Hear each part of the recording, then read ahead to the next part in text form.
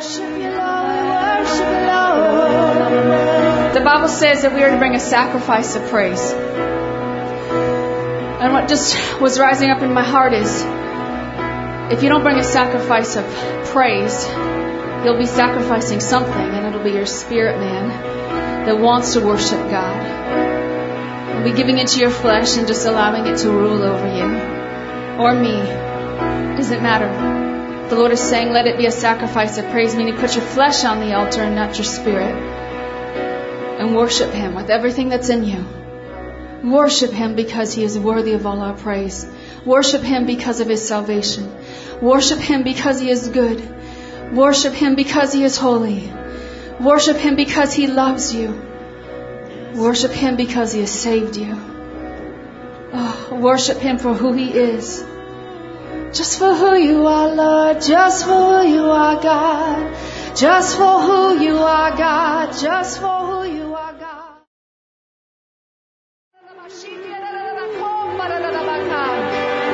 Yes, Lord. Hallelujah. Rise up, rise up, rise up, rise up, rise up, rise up. Rise up, rise up, my people. Oh, I say rise up. Rise up, rise up, rise up, rise up, my people. I say rise up and take your place in my kingdom. Oh, rise up and take your place in my kingdom. I said rise up and take your place in my kingdom. Oh, hallelujah. Oh, God, I thank you. I praise you, Lord. I praise you, Lord. I praise you. Hallelujah. Jesus, I thank you, Lord. God says as we begin to rise up and take our place in His kingdom, in the place that He has for us, He will respond by rising up, by rising up, by rising up upon us. Hallelujah. Hallelujah. Thank you, Jesus. Thank you, Jesus. Thank you, Jesus. Oh, I bless you, Lord. Oh, I praise you, Jesus. Oh, we glorify your name. Hallelujah. But He says He will not force it on you. You must make a choice. You must make a choice to stand, not just today in this place, but make a choice to stand every day. Every day for His kingdom. Every day for righteousness. Every day. Don't let up. This is a war. This is a battle. It's not time to rest. It's not time to be at the beach. The Lord says, rise up. Become a part of my army. Continue your training. Do not quit. Do not give up.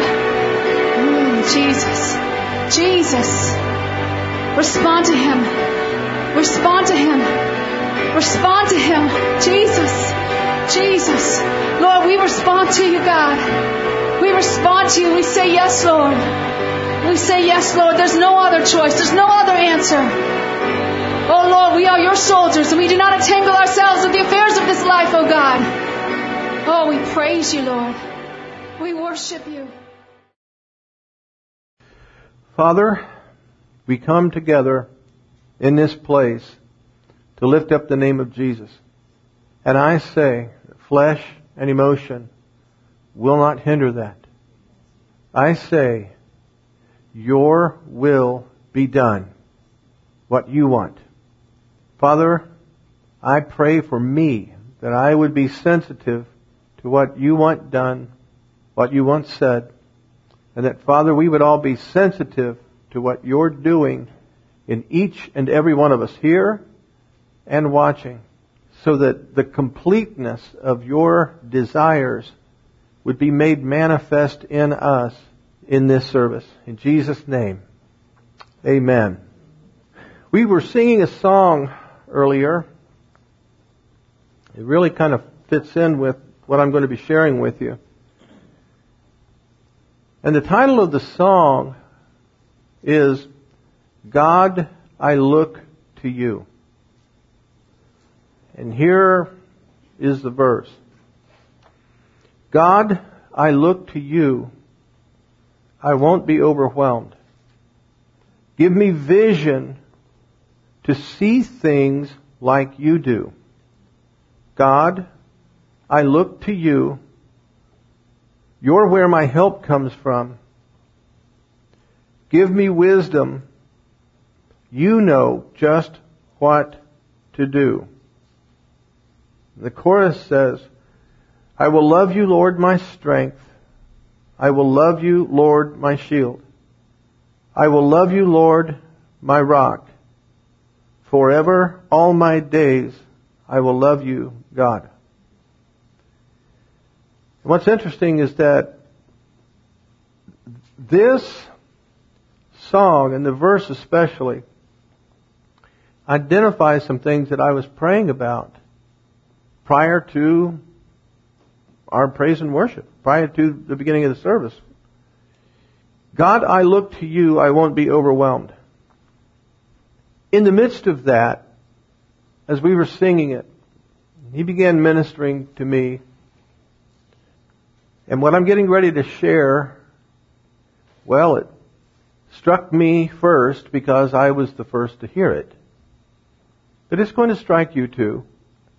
Those listening, those watching, probably all of us. Consider this. I'm going to say this, read this again, as though it is a prophecy from the Lord. Okay? So just imagine God saying the following. You sing, God, I look to you, I won't be overwhelmed. Give me vision to see things like you do. God, I look to you. You're where my help comes from. Give me wisdom. You know just what to do. You sing that to me, and yet you say, I don't know what to do in given circumstances. When you say, I don't know what to do, then you are not looking to me. You are overwhelmed. You're not truly trusting me for vision to see things the way I do. You're not truly looking to me, believing that I am where your help comes from. And you really don't believe that I know just what to do and can give you the wisdom for the decisions. As he was ministering that to me, I realized, that's true. Because if I'm looking to Him, I'm not going to fuss and complain about, I just don't know what to do. I don't know what to do. Let's be honest. When we say that, it's because we're overwhelmed. And we're not supposed to be overwhelmed with anything. If we truly believe that God has the wisdom for every situation that we face in life, we will never fuss and complain with, I don't know what to do. Instead, we would say something like, God's revealing to me what I'm supposed to do. God's going to show me what I'm supposed to do. God's going to give me the wisdom for this. Do you understand what I'm saying here? It's so easy to get caught up in this, and we don't even realize we're doing it. I'm guilty. I don't know what to do. Okay, then you must not be looking to me then. You must not be trusting me. You must be overwhelmed. And there are people in this room listening and watching. Right now you're overwhelmed. And there is no justifiable reason to be overwhelmed. Not if we're trusting God. Adverse circumstances exist. Now that's just the way it is. But to become overwhelmed to the point of exasperation, frustration, confusion, and I don't know what to do. It means that we have allowed the circumstances to disrupt the peace that passes all understanding, and we're overwhelmed. As of this day, this moment, never again in our lives, those of us who are hearing this, never again in our lives can we justify that position. Because God in this service is giving us the revelation of what's really going on. And so from this point on, I trust that God will in a most loving and yet taking a stand and not backing down way as a father. If I do this, I hope He corrects me. Jim, you're not trusting me. Why are you overwhelmed? You're not looking to me. I have the wisdom. I have the answer. And I hope He does it for all of you as well. See, we cannot move into the revival God wants when we go from time of, this time and then later on of I don't know what to do. We can't do that. I want you to think about just the 4 Gospels. Did Jesus ever not know what to do? There were times the apostles and those traveling with Him didn't know. So He would tell them, here's what we do. Do you realize that in Scripture, over in Hebrews, first chapter, it tells us, He speaks today. He speaks to us today. So therefore, if we sit and we really don't know at this moment what to do, but we know He speaks to us, then I know I will know what to do. That means I am in the process of receiving the instructions. I want to see things like you do. Oh God, I just don't understand what's going on. I just don't understand what's going on. Well, that's true. A lot of times we don't. But instead of fussing about it the way that we do, and we don't mean to fuss about it, we don't mean to murmur, that's not our intent, but that's what's going on. It's because we still haven't learned to fully trust Him. God, I may not know what's going on, I may not understand it right now, but I do know this. You can give me vision to see things the way you do. It's not complicated, it's a matter of trust. And what we do, the opposite of all of this is the fact that we're trusting in ourselves. And we don't think we are. And all too often, we seek counsel from others. I just don't know what to do. Sometimes crying, I just don't know what to do. I just don't know what to do. Then how can we justifiably stand in a church service and sing, God, I look to you, I won't be overwhelmed. God, give me vision to see things like you do. God, I look to you, you're where my help comes from. Give me wisdom, you know just what to do. I mean, really, how can we justify singing that if we're overwhelmed? If out in the parking lot, we're just devastated, we're bringing that in with us, and then we're singing a song like this, really we're kind of like hypocrites. Because then, what? We leave and go back out to the parking lot, we're in the car and start crying again or whatever it is, because we're overwhelmed.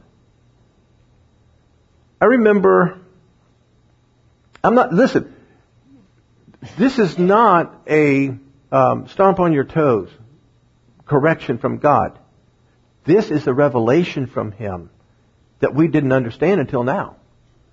Receive it this way. I am.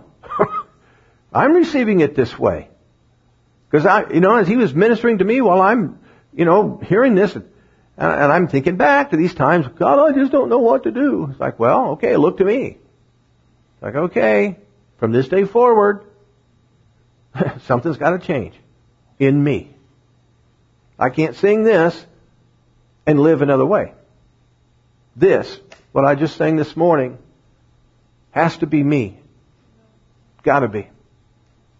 Several years ago, I was going through just a lot of emotional stuff. And I was just overwhelmed. I was frustrated. I was this, I was that, I was all kinds of... Then all of a sudden, it hit me. And I started thinking, why am I feeling this way? Why am I feeling this way? And I realized, Okay, I don't have a reason to feel this way. Regardless of what's happening and what went wrong or this or what, irrelevant. Why am I feeling this way? I don't have a reason to feel this way. Because I'm a child of God. And I made a decision. I'm not going to feel this way. Do you hear me? God didn't walk in. I was at home in my office in the basement. It used to be the coal bin in our house. 7 by 9. It's not a very big office. I was in there. God didn't walk in, tap me on the shoulder. I'm here for you, Jim. Give me a big old hug. Big old holy smoochie on the cheek. Didn't do that.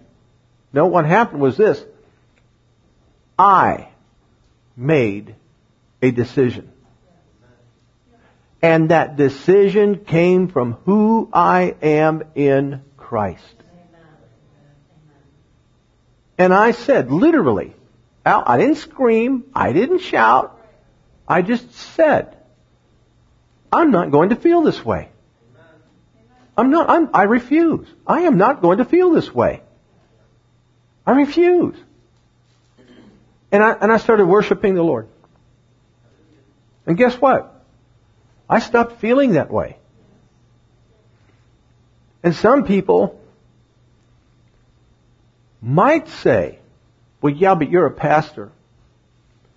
Now, I'm just going to give you a heads up. Don't ever come to me and say that. Now, I'll be nice to you, but the back of my neck will be getting red. And what's that? Some people got his dander up, you know. I didn't even know I had dander. But the anger will begin rising in me, but I will control it unless you argue with me. Because see, if you're a child of God, you're a child of God before you are an apostle, prophet, evangelist, pastor, teacher. So don't give me this, well, you're a pastor. No, I made the decision. When Jesus said, let not your heart be troubled, He meant you make the decision. In other words, God's not going to do it for you. God will never interfere with you letting your heart be troubled unless you want Him to. And so I decided, I'm not going to feel this way. No, I'm not going to feel this way. Then there was another time. I'm in my office and it seemed like everything was going wrong. Now everything wasn't going wrong, but it was one thing after another. And I was really getting, just, what? And then finally, I just stopped. And I don't remember my exact words. I don't think I used any choice words as I was addressing the devil. It's kind of weird. In a way, I don't feel as guilty using bad words if I'm talking to the devil. Okay, I don't want you to think I go around cussing all the time. Okay, please don't. I just stopped right then. Right in the middle of whatever it was I was doing. And I said, that's it. In the name of Jesus. You demons, get out of here. Go. This ends right here. I forget exactly what, but I took a stand. I got verbally violent. There was an increase in the volume at that time. And you know what happened? Everything changed. From that moment on, there were no more stuffing things going on. I'm serious. It ended right then. Everything. I'm saying that because there are too many people, and some of you are in this room and listening and all watching. You're not making the right decisions. You're allowing yourself to be overwhelmed, and it's your fault, nobody else's. And the reason God's sharing this morning is because there are some things in us that need to be corrected for us to go forward. It needs to be done. You know, one of the more difficult aspects of pastoring is sometimes pastoring is parenting. And sometimes things need to be addressed, and it's not always, a pleasant thing, but you need to understand. See, God addresses it with me. It's not like He says, stand up here and tell everybody this stuff and then you do whatever. No, it doesn't work that way. And there's some of you, you're just making the wrong decisions. And you're allowing yourself to be overwhelmed and all this other stuff. You're just allowing it. And then another thing that you're not doing that you need to do is you need to take a stand against the devil. You need to take a stand against it. And you're not doing it. Some of you are a bunch of wimps. Because there's something on the inside of you that's saying take a stand and you're not doing it. And you're letting the devil do a bunch of whatever in your home, in your lives, in your finances, and you're not taking a stand. And I mean, when I say take a stand, I mean, bless God, cut loose. Don't get all mamby-pamby now, devil in Jesus. No, I'm talking about you physically. Stomp your foot and take authority. Go through, read Matthew, Mark, Luke, and John. And there are times when Jesus encountered devils, and they would say something like, have you come to torment us before the appointed time? Here's what's incredible. They knew who He was. They knew who He was. More so than the people. Do the demons know who you are? Do they? Do they have any kind of fear of us showing up? Jesus shows up, the Gadarenes, and that guy was in the tombs wailing and moaning and cutting himself with stones and supernatural strength because of the demons breaking chains and all this. Jesus steps out of the boat on the shore. The guy comes running down, falls before Him. Jesus, please don't torment us. And it's like, now I'm making this conversation, my version said, you guys are going to have to go out of him. Who are you anyway? Legion, we are many. All right, well, it doesn't matter how many. You have to go. Well, can we at least go into the pigs? Well, if you want to live in a pig, have at it. Okay. And they leave the guy. He's delivered. Some of you, you know what? You need to take a stand. Now I mean this. You got crap going on in your homes that shouldn't be going on. Take a stand. Take authority. Remember when Jesus walked into the temple? What'd He do? He dealt with all the junk that was in God's house. Your home. It's supposed to be a haven of rest. Take a stand. Now this is from God, because when He says in here that if you believe you're going to be able to cast out demons, it's not just a matter of finding people that are drooling and chewing on trees and casting demons out. No. Where are they? Cast them out. Cast them out. Cast them out. Stop putting up with this stuff. And some Christians have been so weak in this area that it's the first time you try to do this, it might be like those times the 7 sons of Sceva, they tried to cast the devil out of this guy. We adjourn you in the name of Jesus. And that devil speaks through that fellow and says, Paul I know, Jesus I know, Paul I know, but who are you? And beats him up, rips their clothes off, and they go running naked down the street. Okay, you know what? Sometimes, because you just haven't done this, you may have to stay with it. You may have to stay with it. And I mean, raise your voice. Get holy anger. Judgment begins in the house of the Lord. You know what? Where you live is supposed to be a house of the Lord. Exercise the judgment in these things. Now all of this, it's leading up to something specific. It's just that this was all the add-on that God added on prior to coming up here. One of the things He shared with me, just right there, standing, we're worshiping and all. He said, and not just to us, but kind of a general statement for the body of Christ. He said, you've become too dependent on electricity. And I knew what he meant. If the electricity goes out, we don't have any instruments. We don't have any microphones. Can we praise and worship without electricity? Do you understand what I'm saying?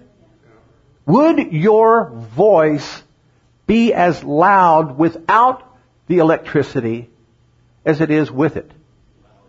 It better. It better. I never thought of that before. I thought, boy, that's right. Well, pretty much anything God says is right. But I'd never really thought of it like that before, and that's true. As the body of Christ, we've become too dependent on electricity. I mean, in some of these churches, it's really bad because they've got so much going on as far as flashing lights, fog machines, and, nature backgrounds and so forth on their screens. What would they do if they suddenly didn't have any of that? I don't know. Hopefully they'd carry on. Really. I hope they would. But we are too dependent on electricity, generally speaking, as the body of Christ. Maybe not you. And maybe not our congregation. But we should be able to just worship at full volume without it. Turn over to Isaiah chapter 14. Isaiah chapter 14. When we have people come over to visit, Kathy goes into hyper cleaning mode. And I get kind of drafted into it. Can you help me? It's like, well, I knew this was coming. Yes, I can help you. And a lot of things get cleaned that normally don't get cleaned. You understand what I mean by that? I mean, you clean stuff, but then if somebody's coming over, it's like, oh, well, now we got to really clean things. Because we want people to think this is how we live all the time.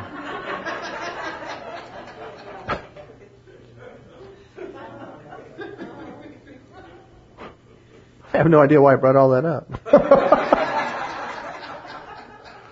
Yes, like God says, you're on your own now.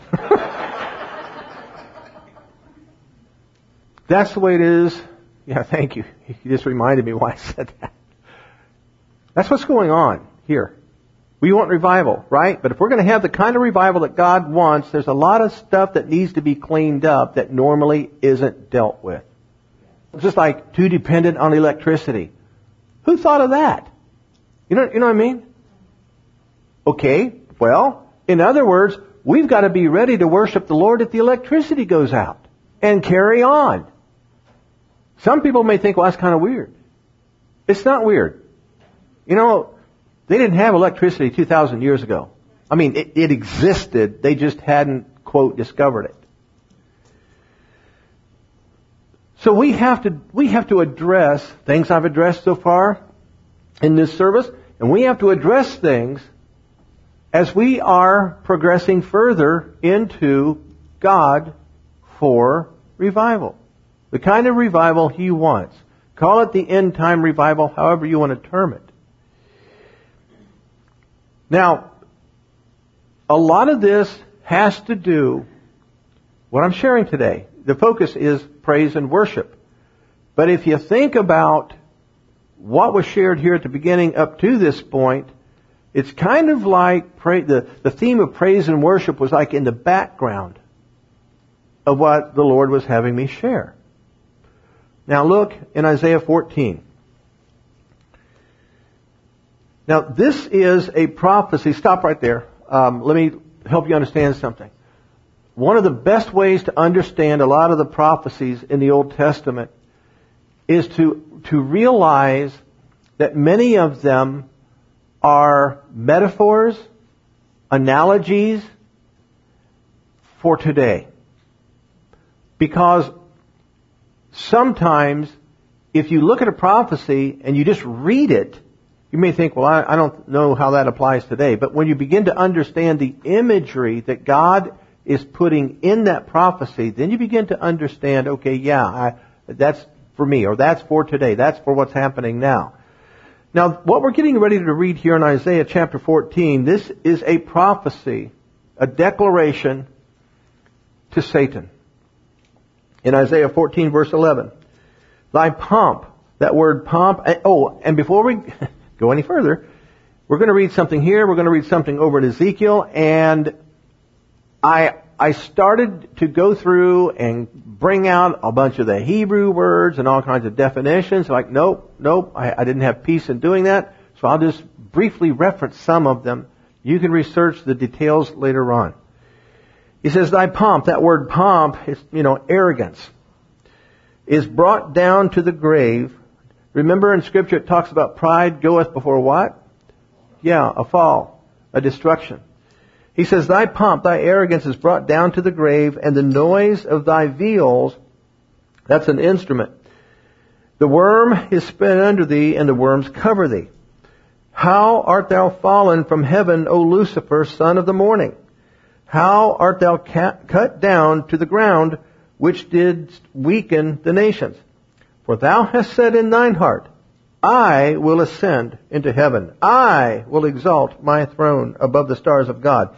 Now that phrase, above the stars of God, that's not talking about the stars you see in the sky. That is a phrase that is making reference to, first and foremost, the angels.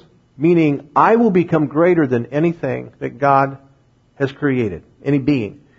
I will exalt my throne above the stars of God. I will sit also upon the mount of the congregation in the sides of the north. That's in Ephesians. It talks about how that when we're born again, we're seated in Christ, in the heavenly places. Okay, this is talking about I will seat in a place of authority.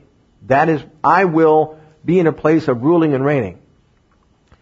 I will, verse 14, ascend above the heights of the clouds. I will be like the Most High. Or I will be, one way to say that would be, I will be identical to the Most High. I will be as God. And God says, yet thou shalt be brought down to hell, to the sides of the pit. Now jump over to Ezekiel 28. So we see the pride. But we also see a reference there, the viols, we see a reference to instruments. And the instruments are connected with the I will, I will, I will. So we pick this up in Ezekiel 28, and again, this is a prophecy. It says, verse 12, Son of man, take up in fact, if you go back and start in verse 1, and we won't do that right now, but if you go back and you start in verse 1, and you read this as though it is a declaration, a prophecy, a rebuke from God to the devil, it'll tend to make a whole lot more sense. But we're just going to pick it up in verse 12. Son of man, take up a lamentation upon the king of Tyrus. Now when he says the king of Tyrus, it sounds like he's talking about somebody in the natural, but he's not talking about someone in the natural. What he's talking about is who's actually the call it the power behind what's happening here. He says, take up a lamentation upon the king of Tyrus, and say unto him, Thus saith the Lord God, Thou sealest up the sum, full of wisdom and perfect in beauty. Thou hast been in Eden, the garden of God. Every precious stone was thy covering.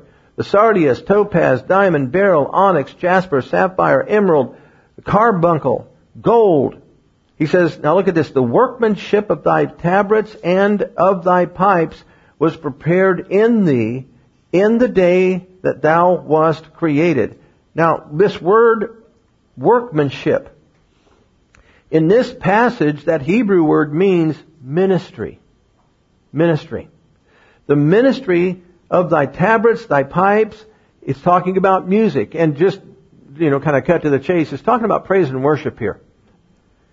Was prepared in thee in the day that thou wast created. So this is identifying that Lucifer, or Satan, was a created being. And he talks about, now let me just paraphrase it here, the ministry of music and praise and worship was prepared in thee. In thee. Now, this does not mean that he had things that looked like instruments hanging on his body. It means that within him was the ability to either play these instruments or, and it's kind of vague the way that this is written. The Hebrew words, I'm not totally clear on this, and a lot of the experts aren't either. But it's either that he could play these instruments with great proficiency, or he was able to make sounds that were like the instruments. I mean, how many of us have pretended we were making the sound of a guitar or drums? You know what I'm saying? Goofing around, just making, listen to the trumpet, and all that. Well, that's kind of what this is talking about here. And it all has to do with praise and worship. And he says in verse 14, Thou art the anointed cherub that covereth, and I have set thee so. Thou wast upon the holy mountain of God, thou hast walked up and down in the midst of the stones of fire. Now where he says, Thou art the anointed cherub that covereth, and I have set thee so.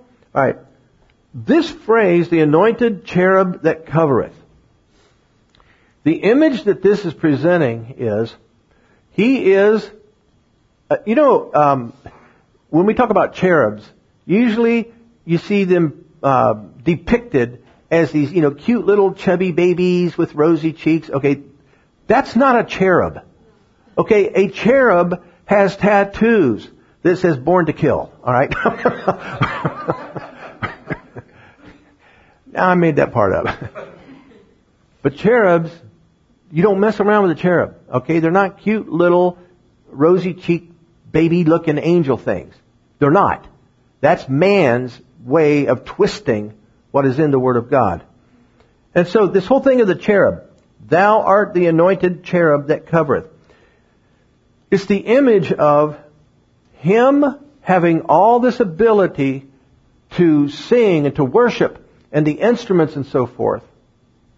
And where it says the anointed cherub that covereth, it's presenting a picture of when he does this, that there is this, and I'll just use this term, like a cloud of glory that begins to be created or begins to manifest as he is worshiping, as he is singing, as he is making these sounds with these instruments, as he's leading the praise and worship. That the glory begins to manifest. And it says here, Thou art the anointed cherub that covereth, I have set thee. I have set thee. In other words, God is saying, I put this in you so that when you do this, when you begin to praise me and you begin to worship me, that glory is going to manifest.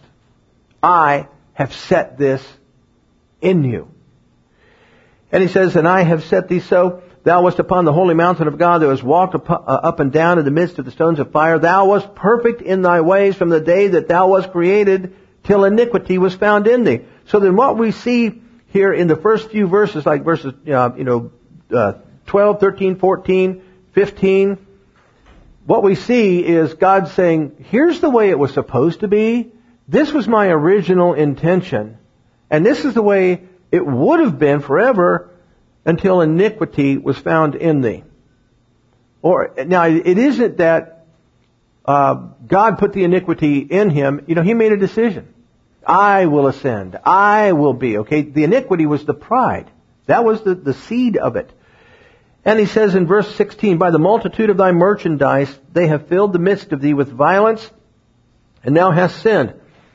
In other words, this is King Jamesy. He's saying by the multitude of all this stuff going on, the iniquity that's in you, he said, it's filled you with violence.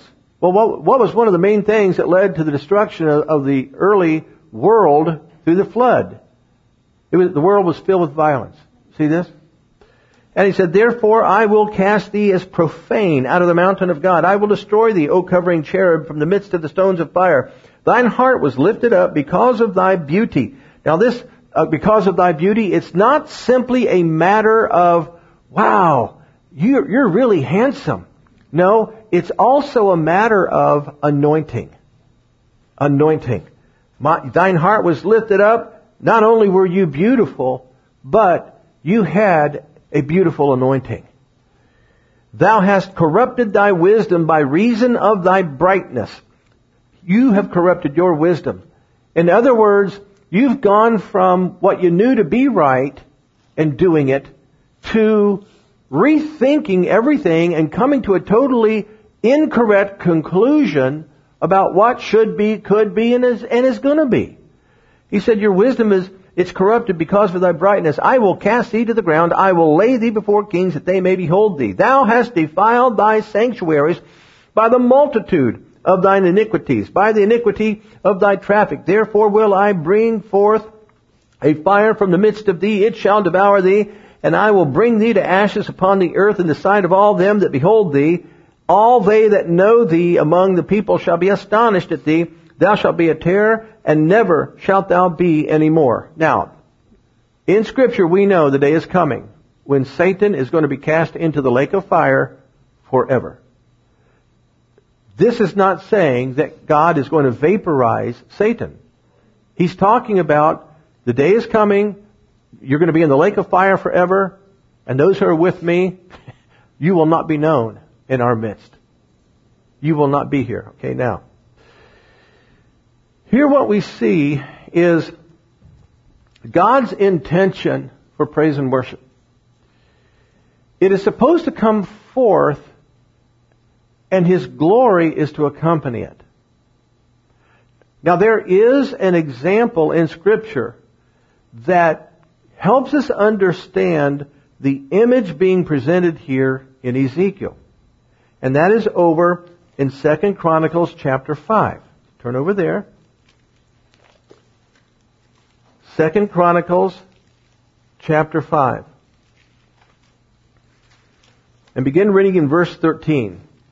It came even to pass as the trumpeters and singers were as one. Now, do you see this?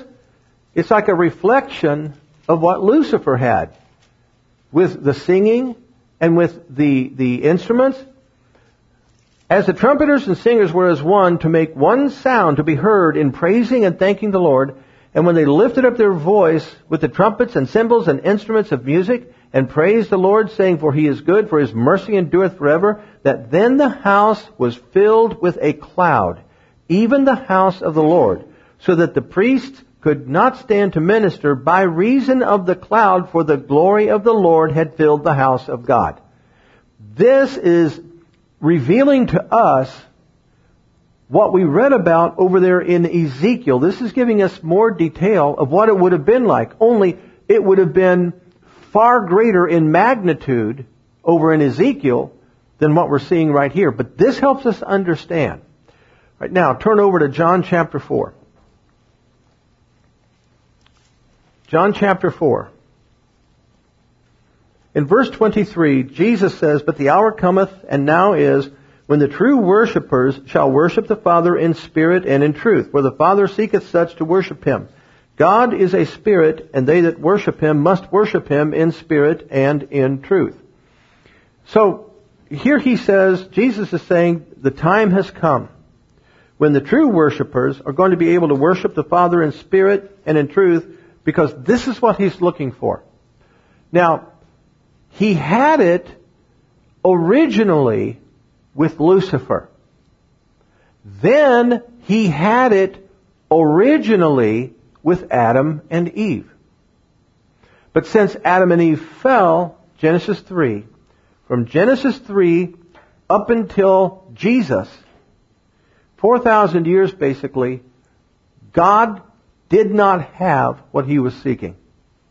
When Jesus was born, He had within Him that life and nature of God. And so when He worshiped, He was able to worship God in spirit and in truth. But you'll notice this is talking in the plural. And so essentially what this is saying is the time has come when God is finally going to again have what He wanted way back even before humanity was created, even before the universe was created. He wanted it back with Lucifer, and Lucifer messed up. He wanted it with Adam and Eve. Adam and Eve messed up. But now the time has come when this can be restored. When the true worshipers are going to be able to worship Him in spirit and in truth. See, Satan can no longer do this. Because if the true worshipers are going to worship God in spirit and in truth, Satan no longer has a spirit that is capable of worshiping God in this way. It can't happen. He's a lost cause for all eternity. And these preachers out there that tell you there's coming a day of ultimate reconciliation for Satan, that he too will be restored back to the Father. No! Don't you believe that? He will be cast into the lake of fire forever. And so Jesus is saying, look, the time has come when the true worshipers are going to be able to do this.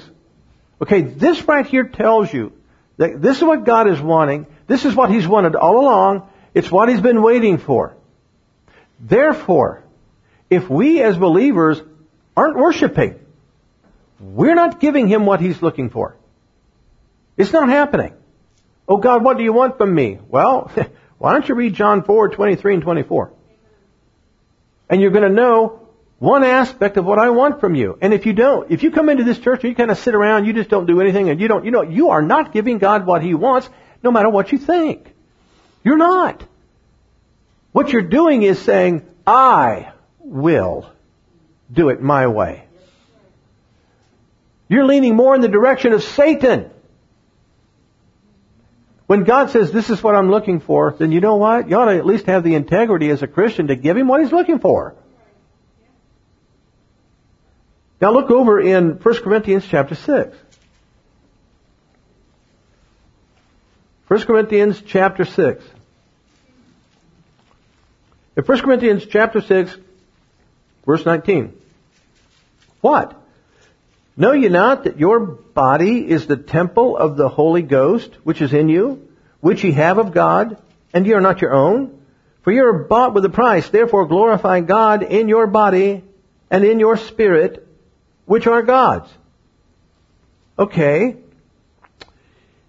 What happened in the Old Testament when they brought the ark into the temple, and the priests, the musicians, the singers became as one, worshiping the Lord, the beauty of holiness, His mercy endureth forever? What happened?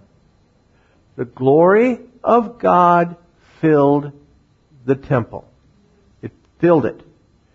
Here we see that our body is the temple of the Holy Spirit. God's looking for people that will worship Him in spirit and in truth. Do you understand that the first temple God is going to want to fill with His glory is you? I just wish I could have more of God. Not a problem. Worship. See all that happened back there in Chronicles when they brought the ark in and they sing and they worship and the glory filled the house, filled the temple. Do you realize that's a type and shadow? That is a prophecy for the church. And it's not simply a matter as we come together and we begin to worship God that His glory fills the room where we are, the physical room. That's true. But it's also us as individuals. Listen, the whole thing of the overwhelmed, when you're worshiping God and you're giving Him what He wants, I'm telling you, you cannot continue to worship the Lord and continue to feel overwhelmed. You can't. Either the feelings of overwhelmed will silence your lips, or you're going to press through with that worship and you're going to drive the overwhelmed out. The depression, you drive it out. I'm telling you, I know what I'm talking about. This is the Word of God.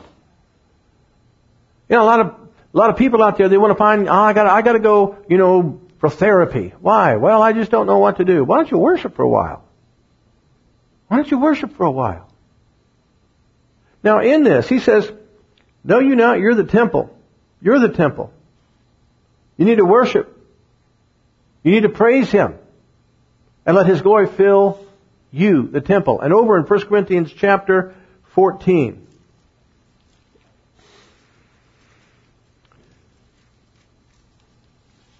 Just take a look here in verse 15. What is it then? I will pray with the Spirit. I will pray with the understanding also. I will sing with the Spirit, and I will sing with the understanding also. Else, when thou shalt bless with the Spirit, how shall he that occupieth the room of the unlearned say amen at thy giving of thanks, seeing he understandeth not what thou sayest? So, what we see here in verses 15 and 16 is the fact that this singing in the Spirit and singing with the understanding, it's not just a matter of you doing it at home alone. This is also talking about in a congregational setting. This means that 1 Corinthians 14:15 praise and worship should be taking place in churches. Now it does here, but in too many churches it doesn't. If the Apostle Paul is teaching the Corinthians, here's what I do. Here's what needs to be done. And then in another place in 1 Corinthians, he talks about, Timothy is going to teach you the same things I teach you, that I teach in every church where I go. That means this concept was taught wherever Paul went. That means singing in the Spirit and singing with the understanding is something that ought to be going on. It should happen. And you can say, well, you're just being legalistic. No, I'm being scripturalistic. This is what is in the Bible. And now if you're not doing it, then you're not fully giving God what He wants. I'm not trying to be mean to you. What I'm saying is these are some of the things that need to be corrected for us as we go further into revival. Because God wants His glory to fill the house, to fill the temple. Not just our personal temple, but He wants His glory to fill where we are when we're gathered together. And He tells us in Scripture how this can happen. But not only that, look over in Psalm 22. Psalm chapter 22. God says right here, verse 3, but thou art holy, O thou that inhabitest the praises of Israel. Okay, so God says, here's what I want. I'm looking for those who will worship me in spirit and in truth. And now that you're born again, you have the ability to do that. This is what I seek. This is what I want from you. I reciprocate by filling your presence with my glory. I inhabit your praises. You do that. You give me what I'm looking for, and I reciprocate by inhabiting. Meaning, I move in. I take up a position of residence in your praise and worship. I fill it. I release my glory. This is something that we need to be at a place of seeing increased here in our church. Now, when I say increased, I'm talking about what we as an individual do during the times of praise and worship. Every single one of them. There's some folks in here, and I'm not trying to be mean, guys, but man, there's some people, you just don't get it. You just flat out don't understand all this that God has said over the years about praise and worship, this message today. This is not about trying to make you feel weird or what. This is a revelation of what God is saying in His Word. God, what is your will? I want to know your will. And God says, okay, well, here's part of it. Here's part of it. And if you can't do or won't do what you know you can do, and I'm stomping on my own toes here in different things, then how in the world can we expect the fullness of everything God can do to take place? This is critical. But there's another aspect of this. Look in Psalm 149. Psalm 149. And here in Psalm 149, just pick it up in verse 1. Praise ye the Lord. Sing unto the Lord a new song, and His praise in the congregation of saints. Now stop right there. First off, where it says, sing unto the Lord a new song. That word new, it means a fresh, new thing. Now, prophetically, this would be talking about, or this would include singing in the Spirit. Because when you're singing in the Spirit, you're singing a new song unto the Lord. So how do you know it's a new song? Do you know the words? No. And where he says, sing unto the Lord a new song, that word song, it comes from the Hebrew word and is talking about a joyful song opposite of a funeral dirge. In other words, he's trying to get across to us that praise and worship is not a downer. This is something that produces a breakthrough in your life. He says, verse 2, let Israel rejoice in Him that made him. Okay, we've been made by Him, right? We're birth of His Spirit. That's us. Let the children of Zion be joyful in their King. That doesn't mean, you put on a clown face and he's like, oh, I'm so happy, no, we're not talking fake stuff. We're talking genuine. A lot of times people say, well, I'm just not in the mood and I'm not going to fake it. No, wait a second. Your spirit's in the mood. It's your flesh that's not. Quit being an old billy goat about this. Turn your spirit loose. God said, I'm looking for those that will worship me in spirit and in truth, not those that will worship me in your flesh and emotions. You're not faking it. You're not. What you're doing is you're releasing out of your spirit that which God has put in there. Remember what He said over there in Lucifer? He said, I put this in you. Okay, He's put it in us. We may not be all that great, every one of us playing instruments, but what comes out of our mouth is beauty. I remember one time I was in a service, and people worshiping the Lord, praising the Lord, singing a song. I don't remember what song. But anyway, they were singing a song, and there was somebody in the congregation, and this person was getting with it. And they weren't always on pitch. And at times it sounded more like wailing than singing. And I'm hearing that, and at first it was a little distracting, because this person was not holding back. But then I'm thinking about it, I thought, you know what? I'm going to rejoice in the beauty of what I'm hearing. Because that person doesn't care how flat, how sharp, how anything. That person is just wanting to worship God. And I thought, what a beautiful sound. What an absolutely beautiful sound. And some of you need to get over yourselves. Some of you, you're too afraid that you don't sound like a trained opera star. Well, who does other than a trained opera star? I'm serious now. Because if this is what God is looking for, now I'm not saying you come in here and you scream in every service while you... No. What I'm talking about is, you know what? Just worship. Just open up and do it. God is looking for it. And He continues here and He says, let them praise His name in the dance. Let them sing praises unto Him with the timbrel and the harp. Now I'm not going to go through and break down all the words and so forth, okay? But He says, for the Lord taketh pleasure in His people. He will beautify the meek with salvation. Now I'm already born again. That's not the salvation He's talking about. He's talking about the praise and the worship. It gives Him an avenue through which He can work in our lives to produce deliverance. That's what this is talking about.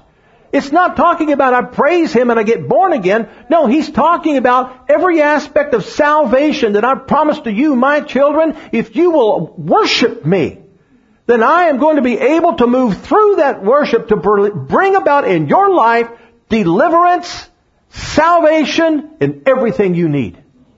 This is what God is saying.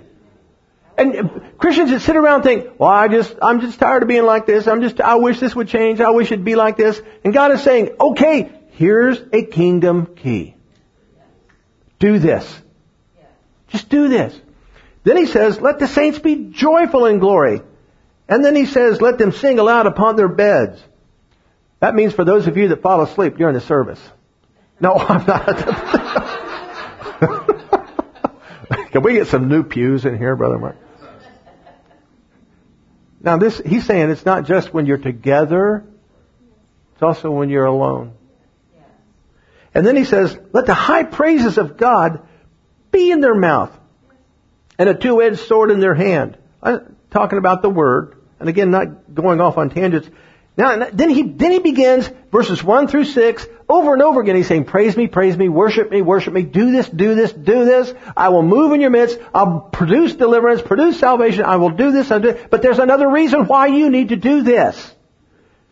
To execute vengeance upon the heathen and punishments upon the people, to bind their kings with chains and their nobles with fetters of iron, to execute upon them the judgment written, this honor have all his saints. Praise ye the Lord. This isn't simply talking about, well, I will stop the liberals in their tracks. This is talking about spiritual warfare. This is talking about the powers, the principalities, the rulers of the darkness and so forth. He says, you do this. You praise me. You worship me like this. And one of the things it's going to do, it is going to take you into the fray of spiritual battle where you will see victory. Now he tells you right here what you're going to do. You'll execute vengeance upon the heathen, punishments upon the people. In other words, the things that God has said in Scripture relative to our victory over demonic spirits, He's saying you'll execute it as you praise and worship. And He says you'll bind the kings with chains and their nobles with fetters. You ever hear people, a lot of Christians go around saying, in the name of Jesus, I bind you, devil, I bind you, Satan. And I'm not saying that's wrong. Don't misunderstand me. But what I am saying is, according to the Word of God, you can accomplish a lot of this through your praise and worship. You can bind the enemy through praise and worship and never even be talking to him. To execute upon them the judgment written. Well, who wrote it? God. It's in here. It's like He's saying, okay, everything I've said in my Word about doing warfare against the enemy of your soul, everything that I've written in here, you know what? You start praising me and you start worshiping me, it releases this out of my Word against the enemy. It turns it loose. We engage in warfare. It's just amazing to me how a lot of Christians get the idea of spiritual warfare, how you got to go through all these gyrations and so forth, and you got to, well, I'm putting on my armor and all that, okay? But you know what? Praising and worshiping God is one way to get fitted for your armor, if you want to put it like that. And what's amazing is this. Praising and worshiping God, He inhabits, and we're not even going to be thinking about the devils. We're going to be worshiping Him, and we don't realize that this worship is releasing an attack against the enemy. You know, I shared with you before, I'll share it again, and the Lord just reminded me of this. You know, years ago, we were in here worshiping, and as we were, I had this vision, how that the ceiling here, in this building, the ceiling, like it disappeared. And as we were worshiping, it's like this glory, the glory of our praise and worship was rising up into the sky, but at the same time, the glory of the Lord was being released from heaven. And it was coming down like this, like a giant, beam of brilliance. And it was coming down, and ours was going up, and they met, like somewhere above the church here. They met, boom, and when they did, it was like a nuclear bomb went off. And all the demons in the area, they were just blasted away. And there was nothing they could do. They could not resist it. They could not stop it. It blew them away. And I saw them just like a super strong wind hits something and, blows it off. That's what happened. That's what happened. And it can take place when you're at home as well. Not just here. There is warfare. If you want to see a version of this, we'll look over in Acts chapter 16. I was going to just reference it, but let's look at it. You'll see a brief illustration of this in Acts chapter 16. Paul and Silas, they've been arrested. They've been thrown in jail. And it says in verse 25, at midnight, Paul and Silas prayed and sang praises unto God, and the prisoners heard them. And suddenly there was a great earthquake, so that the foundations of the prison were shaken, and immediately all the doors were opened, and everyone's bands were loosed. Paul and Silas were the only ones praising. They were the only ones. Who knows what all these other criminals had done? And their bands were loosed. You see this? What's going on in your home to where it seems like there are bands, there's bondage? What's going on? Maybe you ought to think about praising and worshiping God. Maybe you ought to think about doing warfare. This right here is an example of what God is saying back over there in Psalm 149. Spiritual warfare. This right here is an example. Every person in that prison got set free.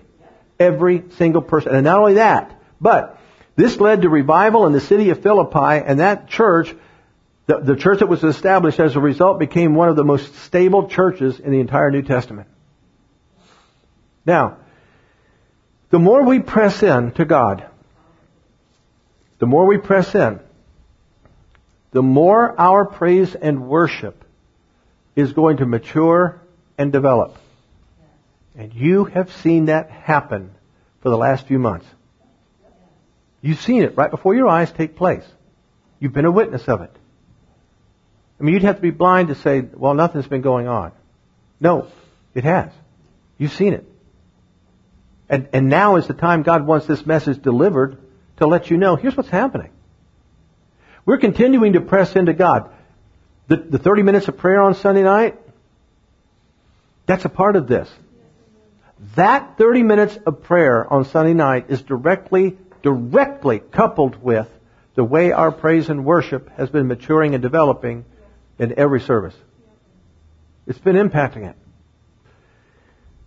Now the same thing is happening and will happen at the prayer center in Immokalee and the prayer center in Tulsa. Now along with that, and I haven't spoken to Pastor Bronk about this, but I know that in Tulsa, the attendance has been diminishing. Well, you'd have to be blind not to notice that some of that's been happening here. You know what? That's totally up to you. I'm not trying to bust your chops. I'm just telling you this is the way it is. There are casualties as you press into revival. I'm not talking about physical casualties. I'm talking about people that are just not going to stay focused. And they're just not going to feel like being here. Well, the enemy's getting the upper hand. That's just the way it is. But there are people out there that are looking for this. I know that. Not me, not you. They're looking for what God is doing in this place. Now this whole thing of the praise and worship and the warfare, one of the best examples of this, other than what we just read in Acts, is over in 2 Chronicles chapter 20. Now we won't read this entire passage, but in 2 Chronicles chapter 20, Jehoshaphat is the king, and you have these other three bad nations, they're invading. And Jehoshaphat seeks God. What do we do? They ended up, look here in verse 15. It says, and there was a prophet that stood up and delivered this word. Hearken ye, all Judah, and all ye inhabitants of Jerusalem, and thou, King Jehoshaphat. Now let me put it like this. Hearken ye, all those who attend this church in person, and all of you who watch by way of the internet, and you, Pastor Jim. Thus saith the Lord unto you, be not afraid or dismayed by reason of this great multitude, for the battle is not yours, but God's. See that? As we begin to worship, what happens is this. We are opening up a path for God to begin to move and engage the enemy. Now what happened was this. Jehoshaphat, he said, okay, here we go. He gets the army, but then he puts the choir out first, the singers. And in verse 21 it says, when he had consulted with the people, he appointed singers unto the Lord that they should praise the beauty of holiness as they went out before the army, and to say, praise the Lord for His mercy endureth forever. So the worshipers went first. Now the people, well it says here in verse 22, and when they began to sing and to praise, the Lord set ambushments against their enemy armies. He didn't do that until they started praising, until they started singing. See, now, notice it, and when they began to sing and to praise, it doesn't say when they began to play the instruments. You see this? When they opened their mouths and began to sing and praise. If you do not open your mouth and engage And guess what? What makes you think that the Lord is going to set ambushments on your behalf? What makes you think He can? Because repeatedly in Scripture, it's like He gives us illustrations, and it's like He's saying, you praise and worship, I move. You praise and worship, it releases me, and I move. And the battle's not yours, it's mine. I'm your daddy. I step in, and I give them a whooping. And He says, when they began to sing and praise, the Lord moved. Well, they didn't know this. The people didn't know it. See, a lot of times what we're expecting is some kind of a physical sensation to know that God is doing something. I don't feel it. And God says, well, neither did they. But they sure saw the results of it. When they showed up at the battlefield, the enemy soldiers were all dead. Thousands and thousands and thousands of dead soldiers. Now, you know when those people, the Jewish people showed up, they're looking at this and thinking, what? Because they didn't know for sure. And I don't know if 100% of the Jewish folks knew ever in their life what really happened. Some probably did, but I don't know if all of them did. But they show up and it's like, well, how'd this happen? How'd this happen? Look at this. They're all dead. Well, we might as well take all the stuff. It took them 3 days. 3 days to carry away the booty. 3 days. And they carried it away. And then, after they carried it away, look at this, verse 27. It says, when they returned, every man of Judah, Jerusalem, Jehoshaphat, the forefront of them, to go again to Jerusalem with joy, for the Lord had made them to rejoice over their enemies, and they came to Jerusalem with psalteries and harps and trumpets unto the house of the Lord. In other words, they praised before and they praised after. And victory was sandwiched in between. Warfare. This is one of the reasons why the praise and worship in churches like this will mature and develop as we keep pressing into God, because it is a form of warfare to tear down strongholds for the increase of revival. This is why we need to do this. And it's not about performance. A lot of churches, good performance. But it has to be about praise and worship. It has to be out of the heart. See, this isn't the opinion of a pastor. I'm showing you in Scripture these principles that God has established in His Word. And this is totally up to us. And again, you've been witnesses of the way that there's been a shift in our praise and worship in our services. It's not put on. It's not pre-planned. It's just happening. It will be different from service to service as the Lord leads, as the Lord moves. But I'm telling you right now, there's some of you, you're going through a bunch of garbage in your life. You're messed up. And I'm not trying to be cruel to you, but you've got junk going on in your life. It shouldn't be going on. And you're having emotional responses to things that really don't exist. It's a lie. But you don't see it like that. And so you feel like, well, everything stinks, everything's lousy, nothing's good, nobody likes me, and anymore I don't like anybody. I mean, all that kind of stuff. I'm telling you right now, you are being attacked by the enemy. And I listen, I've been there. And I know. If you want this to change, it's your decision. Totally yours. Because God has given to us, just like He did with Lucifer, He set in him those abilities to release glory through praise and worship. Totally up to you. If you want this, if you want your life to change, if you want your conditions, your feelings, if you want this stuff that's going on to be different, it's totally up to you. Nobody can do it for you. But if you will begin to praise and worship God, I'm telling you right now, it will begin to change. You may have to, I'm not prophesying that the first 5 seconds of hallelujah, Jesus, I love you, I praise you. I'm not prophesying the first 5 seconds, boom, sunshine and roses. Because it's warfare. God's given us the victory through Jesus Christ, and one of the weapons of our warfare is praise and worship. Now, for us, as we continue to do this, the change is going to increase more and more. So will Satan's desire to stop it. That's one of the reasons some of you guys, you're going through junk. It's because Satan is trying to disrupt what God is doing here, to get us distracted. But you know what? We have to keep praising and worshiping and release that warfare against him, and not get distracted by the stuff, and keep pressing in, knowing full well people will make their own choices. Praise God. So why don't you all go ahead and stand? Jesus, I love you. I praise you. I glorify your name. Jesus, I worship you. I worship you, Jesus. I worship you, Jesus. I worship you, Jesus. I worship you, Jesus. I worship you, Jesus. I worship you, Jesus.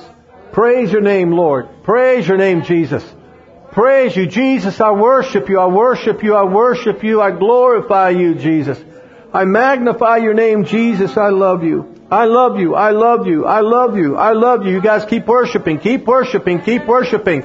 If you got something going on in your life right now that you don't like and you're not worshiping God, then you know what? You deserve every lousy moment of your life that you're going through. If you want this to change, if you want this breakthrough, you've got to open your mouth right now and you've got to begin to release this praise and worship unto God. It's totally up to you. God has made the way for you to be set free. God has made the way for you to be delivered. God has made the way for Him to move in your life. And if you don't want Him to, it's totally up to you. But if you want Him to, open your mouth right now and just begin to praise the Lord. Praise you, Jesus. Praise you, Jesus. I worship you. I worship you. I worship you. I praise your name, Lord. I glorify your name. I magnify you, Jesus. Hallelujah, hallelujah, hallelujah, Lord, I worship you, I worship you, I worship you, Jesus. Praise your name, praise you, Lord, praise you, Lord, praise you, Savior. I worship you, I worship you, I glorify your name. I magnify you, Jesus. I magnify you, Savior. I exalt you, Lord. Hallelujah, hallelujah, hallelujah. Holy, holy, holy is the Lord. Holy, holy, holy is the Lord. Praise you, praise you, praise you, Lord.